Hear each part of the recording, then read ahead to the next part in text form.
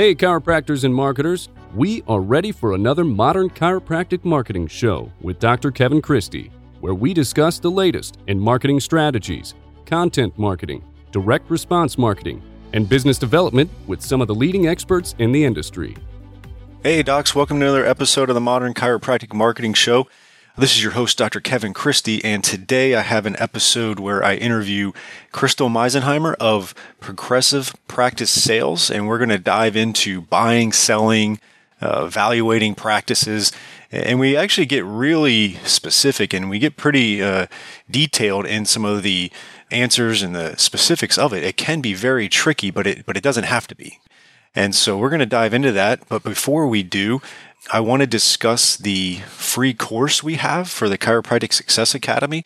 It's going to be a little sampling of the different modules within the different channels of the Academy. You know, we have the producer channel, which is your marketing, the business person channel, the clinician, and the mindset channel. And so we have some videos that we sampled from the Academy to put it in there. And this is for you as a free course. And you can go to bit.ly/CSA free course to get that information. All you got to do is just sign up, register, get right into your inbox, and you'll have the course. Okay, so check that out. It's an exciting little taste of what we have going on in the Academy, and I know you'll like it. All right, so let's go through our wins, obstacles, and Facebook posts. The wins, we had two great holiday parties. We had our Boca Raton office holiday party, dinner I should call it, I guess. And then the next night we had our Miami one down in Miami. In our Miami office, we have a collection of a fitness group, a physical therapy group, and our chiropractic group. So we all combine together and have a big, huge dinner, and that went really well as well. So it was nice to get everybody together and have a good time and enjoy the holidays. The obstacle so far this month has been trying to coordinate the days off and the schedules and things like that. A lot of people travel. I wouldn't say it's unique to South Florida, but a lot of the people that live here and work here aren't necessarily from South Florida. So a lot of the families are in other places. So my staff and other team members and things like that are traveling. So we have some, and also obviously some days off, but it's just an obstacle that you should be prepared for in December. But nonetheless, it is an obstacle. The Facebook post highlight, someone had posted I had posted in there the clicker for the Facebook business page where you put this in your office. People can check in and like your Facebook business page, and it'll actually, at the same time, it'll click over. So like if you had 2,000 and if someone liked it right in your waiting room, it would go to 2001 and they would see it. So it's a way of getting more business likes on your Facebook page. And there was some back and forth on it, if it was worth it, a few $100s, things like that. And there was a post about it not being, don't spend the money on that and spend the money on the Facebook ads or other type of marketing. But I don't think it's a zero-sum game. And I kind of chimed in on that where, yeah, there's different ways you can spend your marketing dollars and some are going to have better ROIs than others, but sometimes you need to experiment. And I think one of the benefits, and this is what I wanted to get through on the comment section of that post, was that the more you get business likes on your Facebook business page that are people that know, like, and trust you, because someone had said, well, why do I want people that are already new patients? Why do I care if they like my business page because they're already in my office? Like, well, those are people that know, like, and trust, and obviously you want to have marketing to, people that are in your practice and people that finish treatment plans and have not been in. You want to stay top of mind. And ultimately, the more people that like your business page and the more people that know, like, and trust you already, it's going to be better when you do run Facebook ads or you do lookalike audiences. You can do a 1% lookalike audience of people that like your business page, or you can do people that like your business page and their friends and family. Those are all going to be people that already know, like, and trust you, and they're going to be more prone to engage with your posts, your content, and your ads. And Facebook likes that. And Facebook will actually drive down the cost of engagement or conversion to people that are engaged and like your material. People that don't, they charge more money because Facebook doesn't want to deliver stuff to people's news feeds that they don't want to see. If we can agree that if we have more people that know, like, and trust us liking our business page and we're going to run content to them and Facebook ads and all that, if we can agree that that can increase engagement and decrease cost of engagement and conversions, then we can say, okay, now maybe if there is something that will increase the amount of business page likes of people that already know, like, and trust me, that could be a very good thing and actually reduce costs of marketing. So it wouldn't be without investment value. And so that was part of the argument there, is that maybe this works. I got a few people that have bought it and are trying it, and they're going to let us know how it goes. Maybe more patients are liking their business page, and now more of their content is going to get in front of them consistently over the months, days, and years, and it's going to be cheaper to do so. I would say that would be a wise investment of a few $100s if it does that. So we will see. But the point of me bringing it up on this podcast is that whole idea of is know, like, and trust people, increasing engagement, decreasing the cost of that said engagement, and getting more out of your marketing dollars so it can be a good ROI. Okay, so let's get into our episode. Again, this is going to be with Crystal Misenheimer, and she is of Progressive Practice Sales. We actually have done a phone consult. As you'll see in this episode, we are in the process. I have the Miami office and the doctor that's down there potentially to try to buy that practice. So we are working with them and did a consult that went really well. And we're going to go through the process. But I asked a lot of pointed questions, and Crystal was kind enough to give us some honest and objective answers. I think this helps everybody, even if you are a student, an early grad, a seasoned veteran, but at some point you may want to buy or sell a practice, and you want to make sure that you are thinking with the end in mind. So even if you own your own practice, you're only a few years in, you're not selling for another 25 years, you need to start thinking now about that and preparing for it. For instance, we talk about naming and we talk about marketing plans and things of that nature. So enjoy this episode. I really enjoyed it. I learned a lot from it, and I know you will too.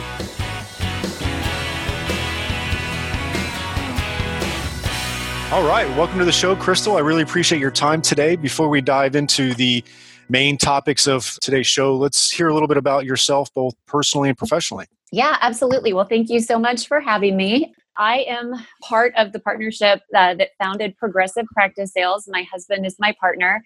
We've been doing this for about 4 years now, and we have currently grown to a team of 11.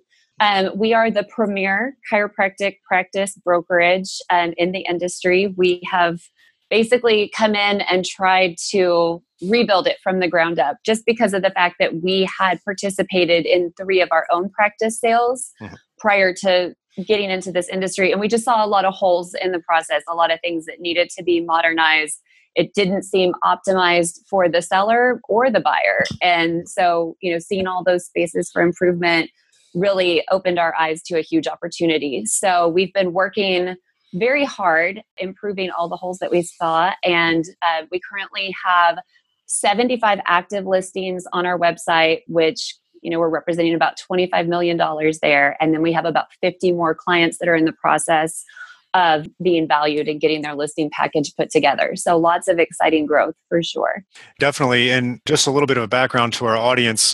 This is our 3rd time recording this episode. A little bit of a snafu on my end on that, but we're getting that figured out. But since we talked last, the reason I bring that up, since we did talk last, is that your husband did have a really good conversation with my doctor down in Miami, who is in the process. We're in the process of him buying that particular office. And I can say that Larry got off that call extremely encouraged, and a lot of his concerns were addressed, and there's a lot more confidence, I would say, on both of our ends since that call. So I do want to thank you for that. Yeah, absolutely. And I'm so glad to hear that, because that's definitely the idea behind what we do. Yeah, not every time do I get to interview someone where I'm actually, started to utilize their services. Sometimes it has, but it definitely helps me with this process of interviewing stuff. So maybe that was a positive of the previous 2 episodes not being recorded properly. But let's dive right in. I want to start with a chiropractor who is looking to purchase an existing clinic. What should they take into consideration in that situation? A chiropractor who's looking to purchase an existing clinic, obviously one of the biggest constraints they're going to be facing is financially. So they would definitely want to have a consultation with someone who can walk them through all of their financial options, because depending on a lot of factors, there may be more funds available for them than they initially think. So that would be the first step, is figuring out exactly where you really lie in your terms of ability to acquire something. When they're looking to evaluate different options, the thing about business acquisitions is they're built almost entirely on trust. So you've got tax returns to back up the numbers, but even those, who knows who's vetted them? And so it's really important for the buyer to feel very comfortable with the seller and with the integrity of the seller's information that they're providing, and with the broker as well, because again, it's all built on trust. And so one thing that we do in our company is we really try and focus on being transparent. And so any buyer who is looking at information and they're feeling like it's not adding up, they need to be questioning that. They need to be asking the hard questions that sometimes can be kind of uncomfortable, because ultimately they're just taking people at their words. And one other thing that I would point out in terms of something to really look for in an opportunity is, one of the best benefits of buying a business is so much of the infrastructure is already in place. So you don't have to come in and do all the minutia that's involved in building a practice from scratch. Yep. So when you're looking at a practice that's available, you want to be thinking about the key strengths that you're bringing to this practice potentially, and looking for opportunities in those areas to really utilize your strengths. No, that makes a lot of sense too. And you mentioned some of the transparency. I've talked to chiropractors that I help out more on the marketing side of things, or just practice development.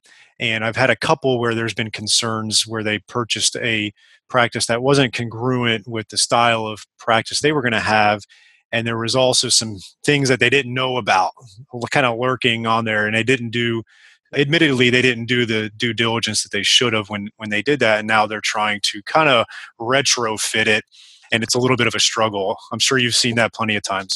Yeah, sometimes that can really be mitigated. Someone will be coming in, and let's say that they want to practice more of a hands-on adjustment style, and the practice is more activator or some kind of instrument adjusting. So obviously that's not a 100% fit, but maybe they love the area or other aspects of it seem perfect. So you can mitigate that through a really well-planned transition, of really connecting with the patients, one-on-one, observing the selling doctor doing an adjustment, then having the selling doctor observe you doing the adjustment on the next time, and asking the patient for the feedback on the two different adjusting styles. What did you like from this and what did you like from that? Let's create a customized treatment plan for you, so that moving forward, you're getting the best of both worlds, right? So you're trying to integrate some of the things that you want to do, but still respecting the previous style of care that they've gotten. Most patients will stay for that if they sense that you're a genuine person and they like, what you're putting together for them. And then obviously with the new patients, you're only going to be offering them what it is you want to do. So you can overcome that. However, you really need to start overcoming that immediately in the transition. It's not something that you can kind of pop in and surprise people with, without any kind of forethought into planning it. So you're saying there definitely needs to be a transition period, and sometimes the transition is going to look different. If the treatment style is different, then that's got to be a part of it. Are there any other thoughts you have around that transition period, whether it's before the sale, during the sale, or after the sale? Yeah, so we have a really involved transition process that we put our clients through. So starting from the time that they sign the letter of intent, we have tasks for both the buyer and the seller throughout the process. Yep. And so we're having them think about things and plan things and get things done, so that at the end, after closing, all of the prep work's already in place. But I would say the biggest thing that needs to be kept in mind for a transition is that the buyer needs to change as little as possible for the first 6 to 12 weeks, which is really hard because they just spent a lot of money and they've got all these great ideas and they're just so excited. And I get that. But these patients just experienced a huge change. Now, less so, of course, in the case of an associate who has already been in the practice. But if the patients have just changed a provider, the last thing that they want to see is really dramatic changes, in staffing or hours or price points or visit flow or anything like that, because they're just trying to get used to you. You are a big enough change for most people to handle for a bit. So that's one of the biggest mistakes that I see buyers make is they get this idea that, they're going to go in and they're going to change everything to, let's say it was a cash practice and people pay per visit and they decide they're going to change it to, these really big treatment plans and it's $3,500 up front and everybody's got to get into this rotation right away. That's hard. Yeah. That is a really hard thing to transition people to who are still looking at you like, well, you're not Dr. Smith. You got to build rapport and trust with them before you try and change everything that they know. Yeah, and I'm assuming there's like a hierarchy of difficulty, right? Like buying a practice that's not the same treatment style is probably on the more difficult spectrum, and then moving forward, okay, maybe it's you buying a practice where the treatment and evaluation systems are basically the same. That's probably easier. Probably next is an associate buying a practice that they've been working in for a period of time. That's probably pretty, I would assume, easier transition. And then kind of like, I used Larry as an example. He's been running our Miami office since we opened it in 2012. The patients, frankly, don't see me too often. So when he does buy it, like there's really no transition in that sense. So I'm sure that's a lot easier as well. Is that did I tackle that correctly? Yes, I would say that is a very accurate representation of it, in sort of the best case scenario, that's sort of how it would flow. But again, let's say that your associate says, okay, haha, it's finally mine. I can do whatever I want with it. And then starts making a bunch of structural changes. Well, that can quickly turn into a worse transition than someone who, is wanting to change it from a pediatrics practice to, a sports injury practice. Oh, that makes sense. Yep. Yeah. So there's still like, you got to be aware of that changing too much type of thing. Absolutely. That is the biggest mistake that I see buyers make. And it's excitement. This is finally mine. I am the director. I want to make it my own. And really the best thing that they could possibly do is take that time instead, build rapport with the patients and the staff, and get people's advice. Like, what do you think? What would you like to see changed around here? You may not take all of their input, but you might learn something, especially for someone who hasn't been in the practice before, because there's so much that they don't even know that they don't know. Yeah, absolutely. There is a lot. There's a lot to it for sure. All right, perfect. So how should a chiropractor properly evaluate the actual practice? Obviously, we don't have to go into exact details, but what's the process of really valuing that? What are some of the positive factors that would go into the sale price? Yeah. So when we value a clinic, everything's based off of the financials, and tax returns, are obviously king compared to a profit and loss statement. So we're going to take the last 3 years of tax returns and the current year profit and loss statement. We're going to adjust everything so that all of the tax strategy has been taken out. So then we've got the financial numbers that we can stand on. And then from there, we look at about 30 different factors that play into the valuation. So some of the big ones that we look at are profit margin.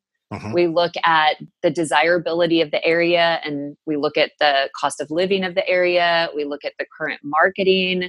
Some of the things that doctors do that can sort of impact their potential sale negatively is they stop marketing. That's a huge one. They say, well, I don't need to market anymore. I get more than enough off of referrals. The problem is the person who buys the clinic, those referrals are going to dry up for a period of time. And the fear of the buyer is that they'll never come back. I'll never become Dr. Smith. And so therefore, I'll never have this source again. Well, you're speaking my tune for sure. I've mentioned that in the past on this podcast and in our Facebook groups a lot, where, if you sit down at the table, whatever the exit strategy is in your career, and you provide great P&Ls, obviously great tax returns, and then you also say, we've got this comprehensive marketing strategy that's been going on for X amount of years, and we've got an email list here. This is like the whole strategy. That's going to be a much better exit strategy on a sale than not having a marketing plan. Oh, it's huge. It really is huge. And I would say another thing that doctors have done incorrectly for purposes of a sale is not making the clinic transferable enough in terms of marketing, web presence, etc. So the practice is named after them. So the buyer can't take on the name. All of the reviews on the website or on the internet are saying things like Dr. Smith is just amazing instead of, the team at New Branch Chiropractic or whatever it is. So all of that, the buyer's looking at it and they're saying, well, I'm not going to be able to use this. And, they get X number of new patients off of internet presence, but none of that refers to me. So just looking at everything that you do and making it more transferable. So maybe your clinic is named John Smith Chiropractic. Well, you're not planning on selling anytime soon. So why change it might be the thought process, but absolutely not. Now's the time to change it because you can keep johnsmithchiropractic.com and, centralcitychiropractic.com running at the same time and just move things over the course of the next 5 years. And it's almost seamless to your patients. Yeah, I named mine Health Fit and then Chiropractic and Sports Recovery. I did that back in 2010 when I opened up my own practice because I knew I wanted to have another location or maybe even more locations. And then obviously I knew the sellability of your last name is not high. So I did that. And in 2012, opened up the one in Miami. So that really helped out. And then the other thing I even did was on my website when it was just me, it was all about me, which isn't even a great strategy anyway. But then when I opened up the Miami office, I changed a lot of the Dr. Christie's to like we or Health Fit, or everything became more we and Health Fit and us versus me centric, right?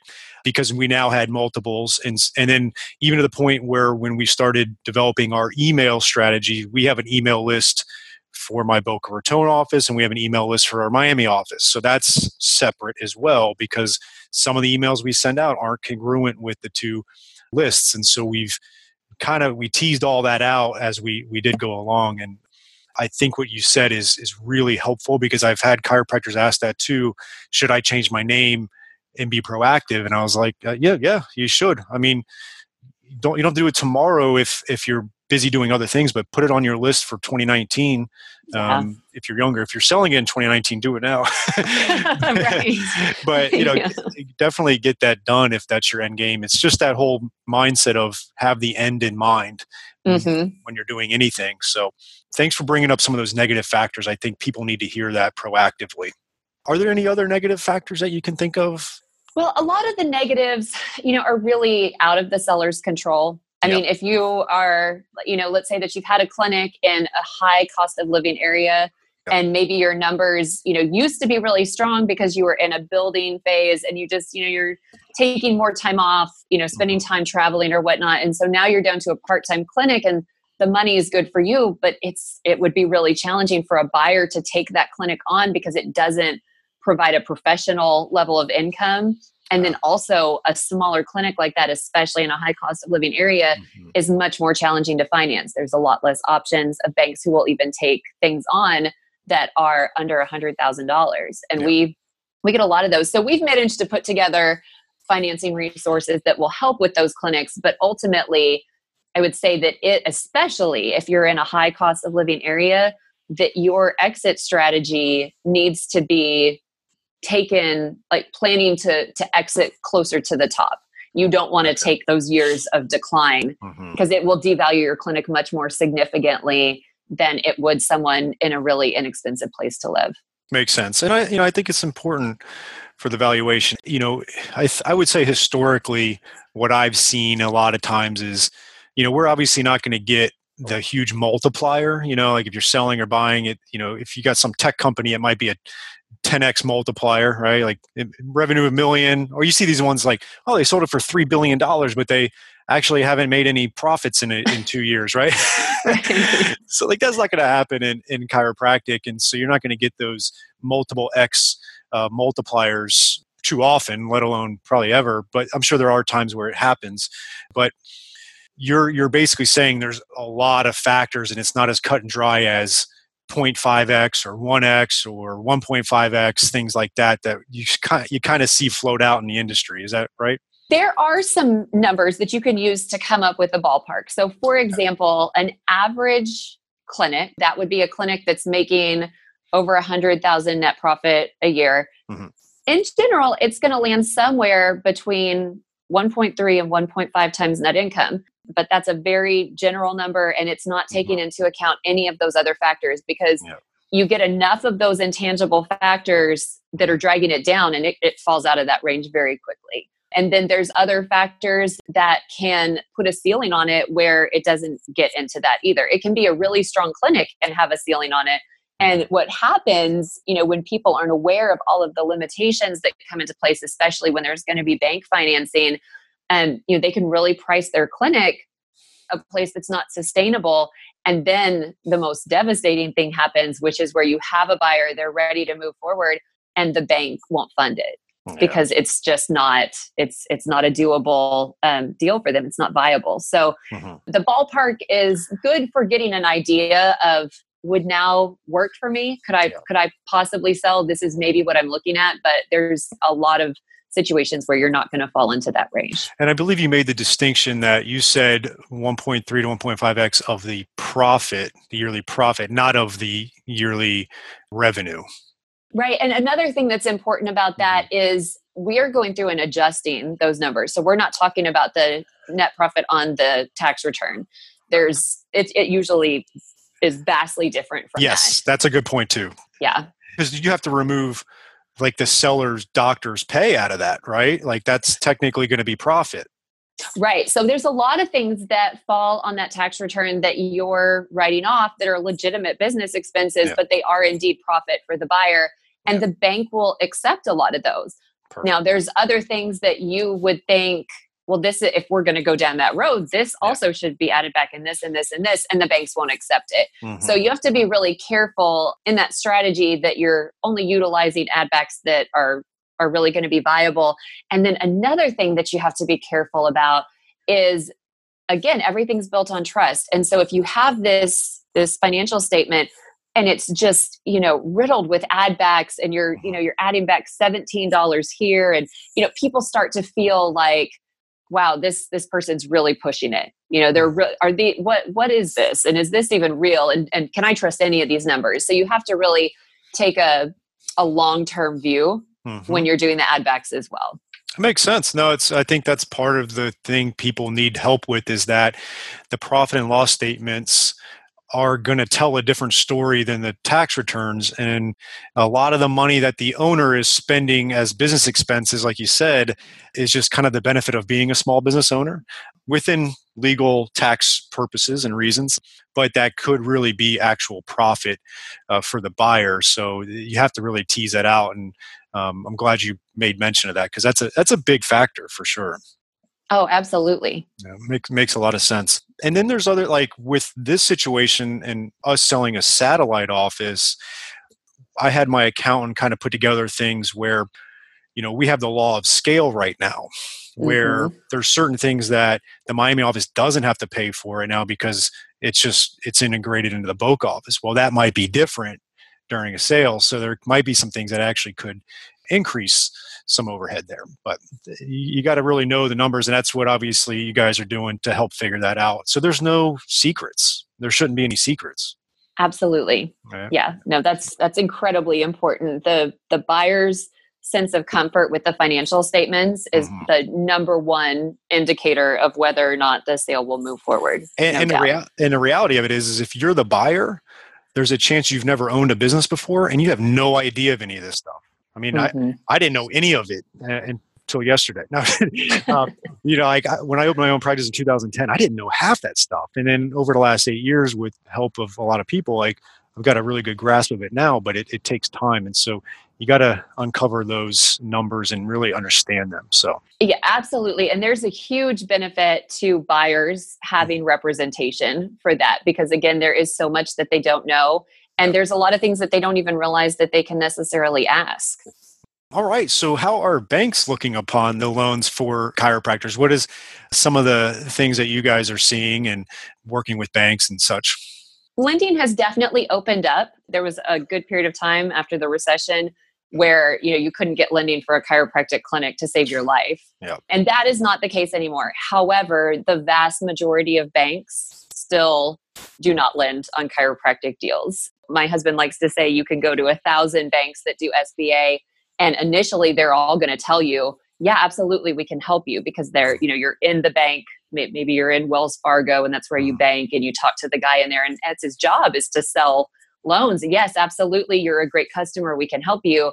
Well, 3 months down the road, oh, sorry, we actually don't do chiropractic acquisitions.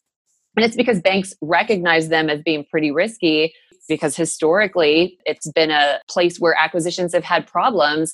And a lot of that, I think, is because chiropractors don't necessarily get a ton of business advice. And a lot of the funding that's gone bad has been for startup funding, because you get out of school, you take out $100,000 loan, and then you realize, oh no, I don't know anything about anything but how to, get someone well. So we have taken the time to build up a reservoir of banks that do work with chiropractic acquisition. So they are out there. But here's the thing about that. We offer financing acquisition services, and there's several other independent loan brokers out there who do this. And there's many that I worked with that have been very reputable and wonderful, but it is a completely unregulated industry. There is nothing that regulates small business loan acquisition brokerage. So you have to be really careful when you're out there and you're talking to people, because the brokers, they shop your loan, they get you the best deal, they package it together, they walk it through closing, or at least that's what they're supposed to do. I can tell horror stories of people who have paid huge amounts of money up front, which we don't ask for.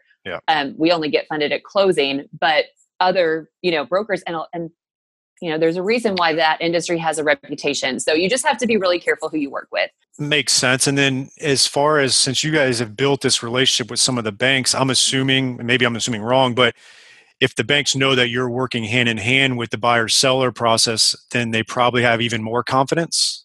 Oh yeah, no, we have a great relationship with our banks. And one of the reasons why is because we're so focused on transparency. So we have what I have been told over and over and over to be the best information package in the industry. They're able to do so much of the underwriting just based off of the information that we give them. And then they also know, we can't vet the numbers for our sellers because that would require a level of accounting that wouldn't make sense for these types of sales. But we do go through and we do really clean it up, and we work with the seller to make sure that the information is really clean and clear. And so as such, when we bring a deal to our banks, they have a real high level of confidence, that we're going to be able to get it done. And because of this, we have an amazing close rate. We close an average of 4 clinics a month. And I would say 95% of them utilize some type of bank financing.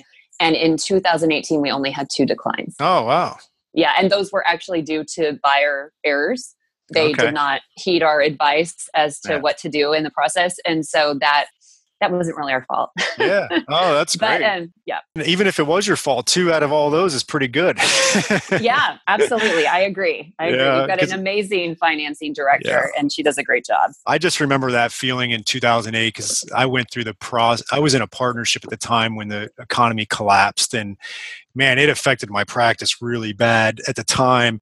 And then I was trying to get a loan to buy the rest of the practice, and it was impossible. I mean, the banks were just closed down for sure. But I was lucky enough in 2010 to go the opposite way, where I sold my part of the practice and then opened up my own. So I didn't need the bank because it just was really hard and it was frustrating. So it's encouraging that not only the banks are a lot better right now, also you have a relationship with them to really help with that process, because I think that's a big concern a lot of buyers and sellers do have. So I just have one more question for you before I let you go. And the topic I get a lot of people asking me about is real estate as it ties into, say, the practice sale. I'm assuming that's a benefit. Could you just touch on that, like the real estate of the practice in conjunction with the business and how that could potentially work? Yeah. So having the real estate available concurrently is definitely a benefit. It can improve the terms of the lending quite significantly for a buyer if they want to move forward on both parts together. The place where you get hung up on that is, let's say that you have some real estate that's really appreciated in value, and then you've also got a clinic that's been in decline. And so there's a low amount of cash flow relative to the cost of what it's going to take to acquire both together. Gotcha. So that can be problematic. There's ways to offset that. And there's certain types of buyers that won't have a problem with that, but it can limit your marketplace. What we always tell sellers is the absolute best strategy is to make the real estate also available, but optional. So therefore your price point makes sense in the marketplace. they're not looking at something that generates $200,000 net a year and it's priced at, $1.4 million. That doesn't make sense. So you want the numbers at first glance to make sense. So if you can list it that way, that's definitely optimal. Perfect. All right. Thank you. How can our audience find you? Definitely the best way to find us is at our website, which is at progressivepracticesales.com. Perfect. Thank you so much for your time. I really appreciate it. And I know we'll be talking soon. Yep, absolutely. My pleasure. Thank you. Thank you for listening to another episode of the Modern Chiropractic Marketing Show with Dr. Kevin Christie. Tune in next week for another episode that will enhance your marketing, business, and practice growth. Also, don't forget to subscribe to Dr. Christie's Modern Desk Jockey podcast and share with your desk-sitting patients. In the Modern Desk Jockey, Dr. Christie provides health and wellness best practices from some of the leading experts in the corporate wellness industry. Remember, chiropractic practice isn't easy, but it shouldn't be overwhelming. Keep leveling up.